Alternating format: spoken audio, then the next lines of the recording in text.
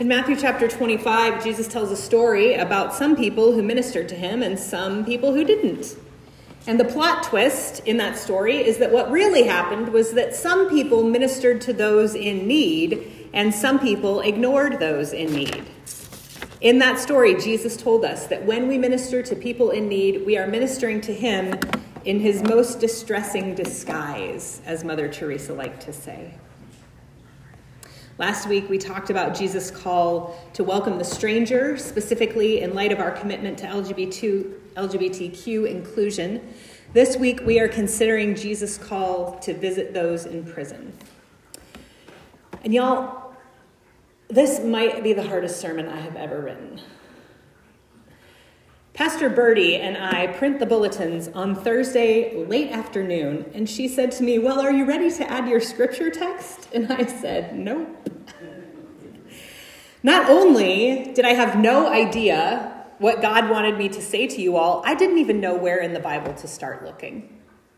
And that doesn't happen to me very often. I've been following Jesus for a long time. I love the Bible. I love to read and study. I have been preaching weekly for more than 5 years, so I usually have a decent idea about how to get started. Not this week. Here's what I have. Jesus says that those who visit the prisoners are actually visiting him, and those who ignore the prisoners are ignoring him. So we should visit those in prison. Why? I don't know. For some of us, the reasoning of because Jesus said so is good enough, that we don't need any more reasons. But let's be honest, there's a lot of things that Jesus said to do that we're not doing. So why would we do this? Perhaps the better question is, why does Jesus include this in his commands? Hungry, thirsty, sick, naked, estranged or alone, and imprisoned. Those are the folks who make it onto Jesus' radar. I have been to a lot of churches in my life. A lot of them have had food pantries and clothing pantries. Several were involved in clean water projects, usually in Africa. Most had some kind of ministry to people who are sick. A couple did things for immigrants or refugees, which is the traditional interpretation of welcoming the stranger. And I think this might be the only church I have ever attended that had regular ministry to people who are incarcerated. At least anyone ever talked about it. So for me, the pertinent question is, why was this important to Jesus, but not important to us? If I'm going to let my wallet and my schedule bear witness to what is important to me, then jail ministry is not that important to me. I haven't even gone back to it since I came back from sabbatical last summer. It's not like Jesus is the only one who talks about prisoners. The image of being in bondage, being captive, shows up throughout the Bible. Joseph in prison, the ancient Hebrews captive to the Egyptians, the later nations of Israel and Judah both taken captive and removed from their homeland. The ancient Hebrew law prescribed a year of jubilee in which all prisoners were released. The Old Testament prophets are clear that God's kingdom will be a place where all captives and prisoners are released. Jesus says that his mission includes letting the oppressed go free. Captivity and freedom are one of the metaphors for how we understand salvation. The Apostle Paul wrote 4 or 5 letters from prison, and John wrote Revelation from prison exile. For heaven's sake, Jesus himself was a condemned criminal who was ultimately executed by the state. We worship a death row inmate. The raw material and information are there in our scriptures. So why was visiting the prisoners important to Jesus, but not important to me? I'll tell you what I think. It's actually the same message as last week. This is not important to me. Perhaps some of you would join me in this. Because it's too easy for me to separate myself from those people. Those people in prison are not like me. And they're separated. Literally, I can't see them, right? So it's easy for me to ignore them. I can imagine myself hungry or thirsty or sick or without adequate clothing or shelter or alone in a strange place. It is hard for me to imagine myself imprisoned because incarceration is for bad people, and I am not a bad person. Instead of embracing empathy, instead of remembering how much grace I've received from God, I am making unflattering assumptions about people I've never met.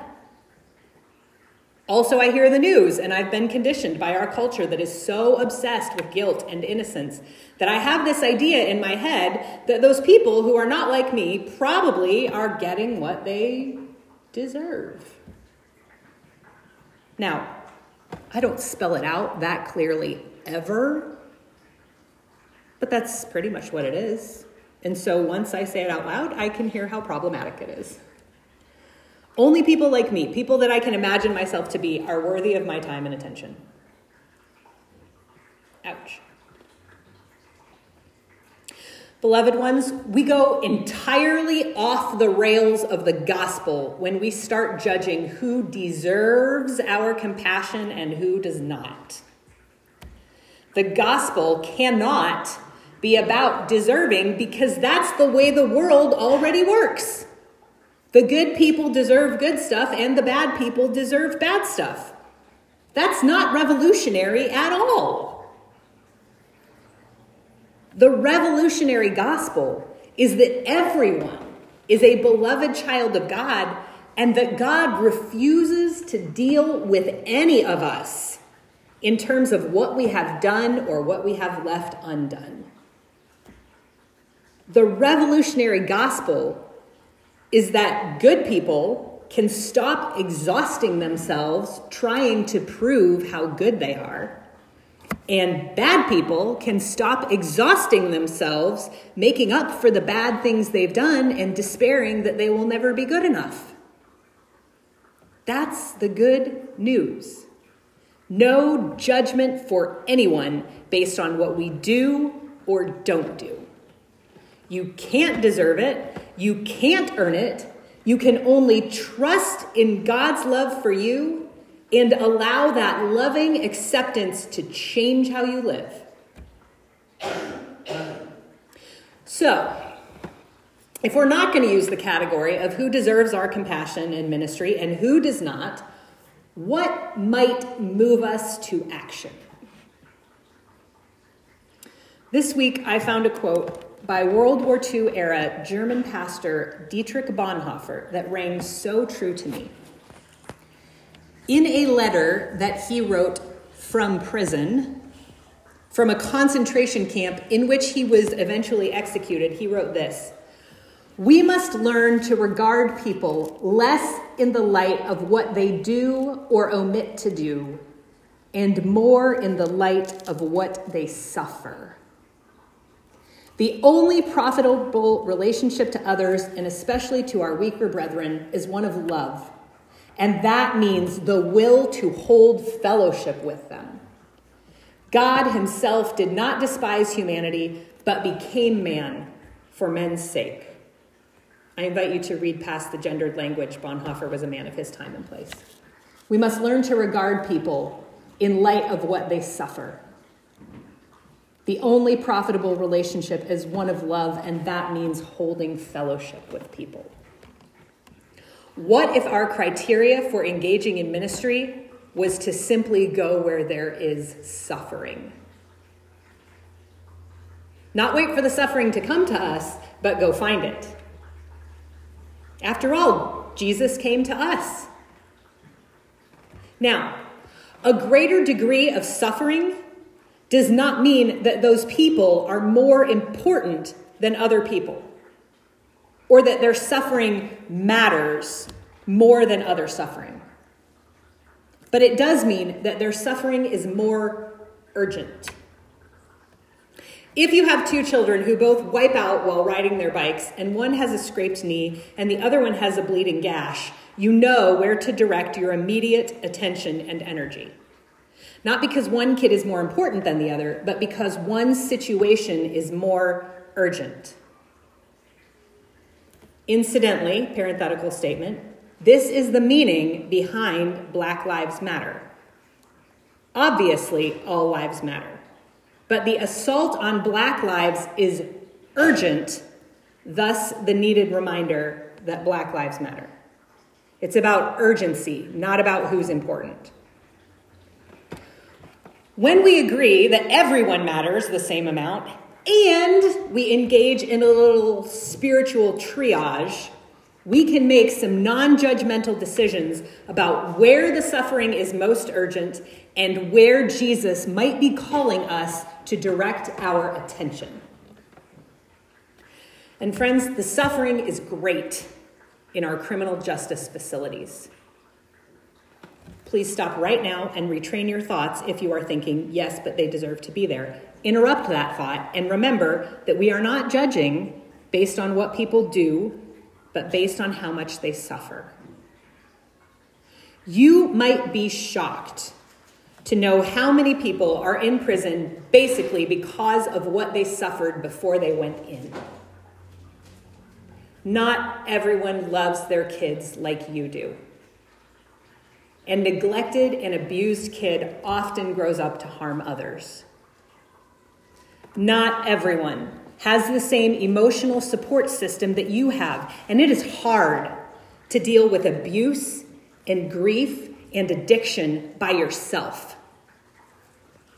Not everyone has the financial safety net that you have, and desperate people make desperate choices.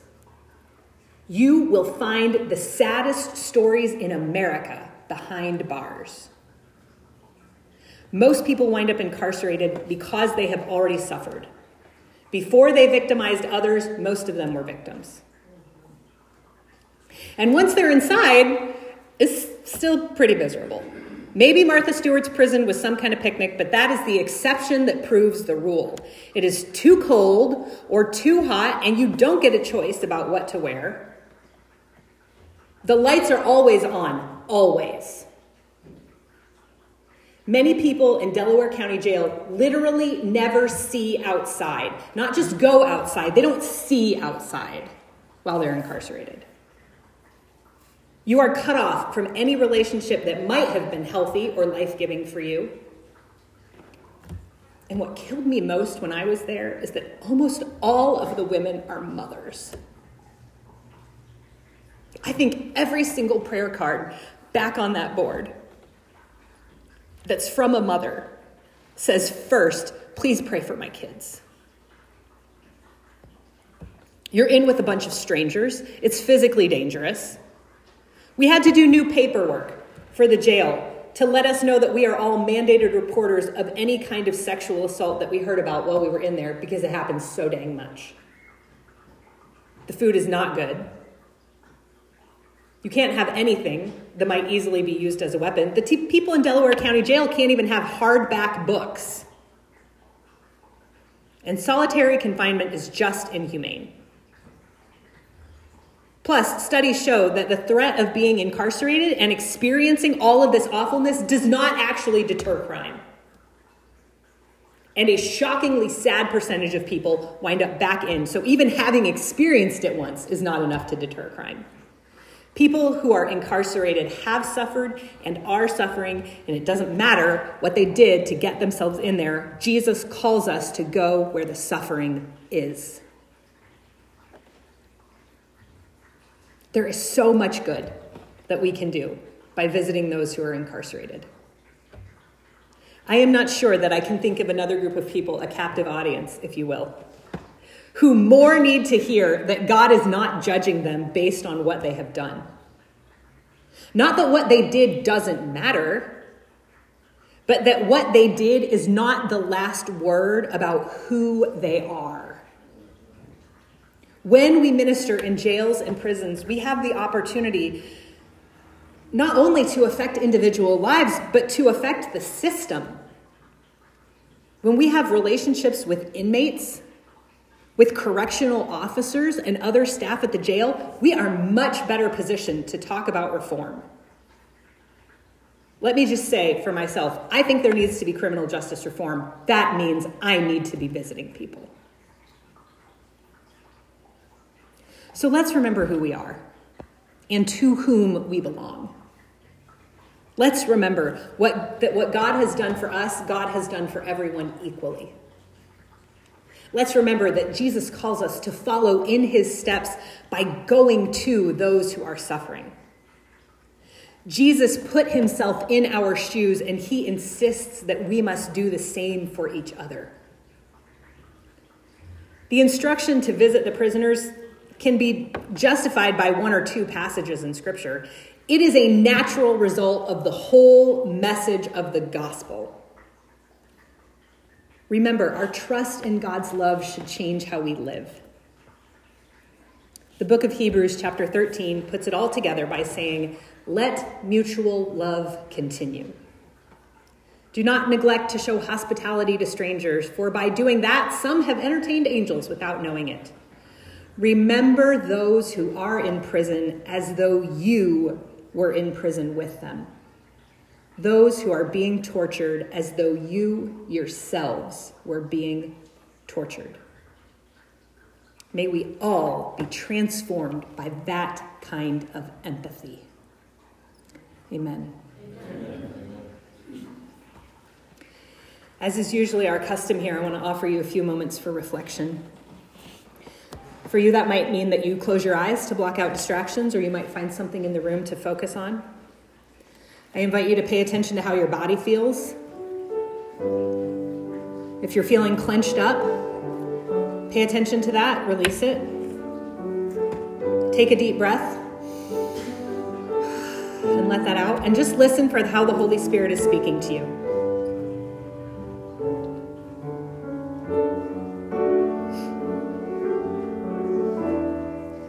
Perhaps God is challenging some of the assumptions that you make about people who are incarcerated. Perhaps challenging your need for any people to get what they supposedly deserve. Perhaps reminding you that love for you is not based on what you do or don't do.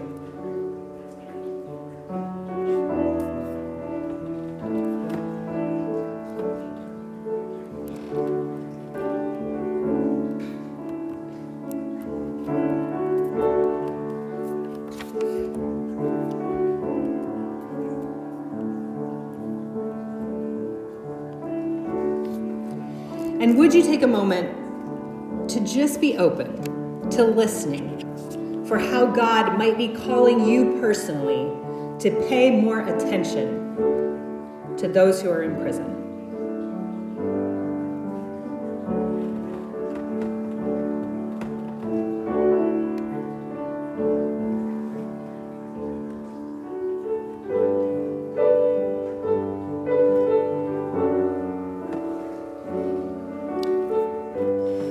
Now I'll say a closing prayer.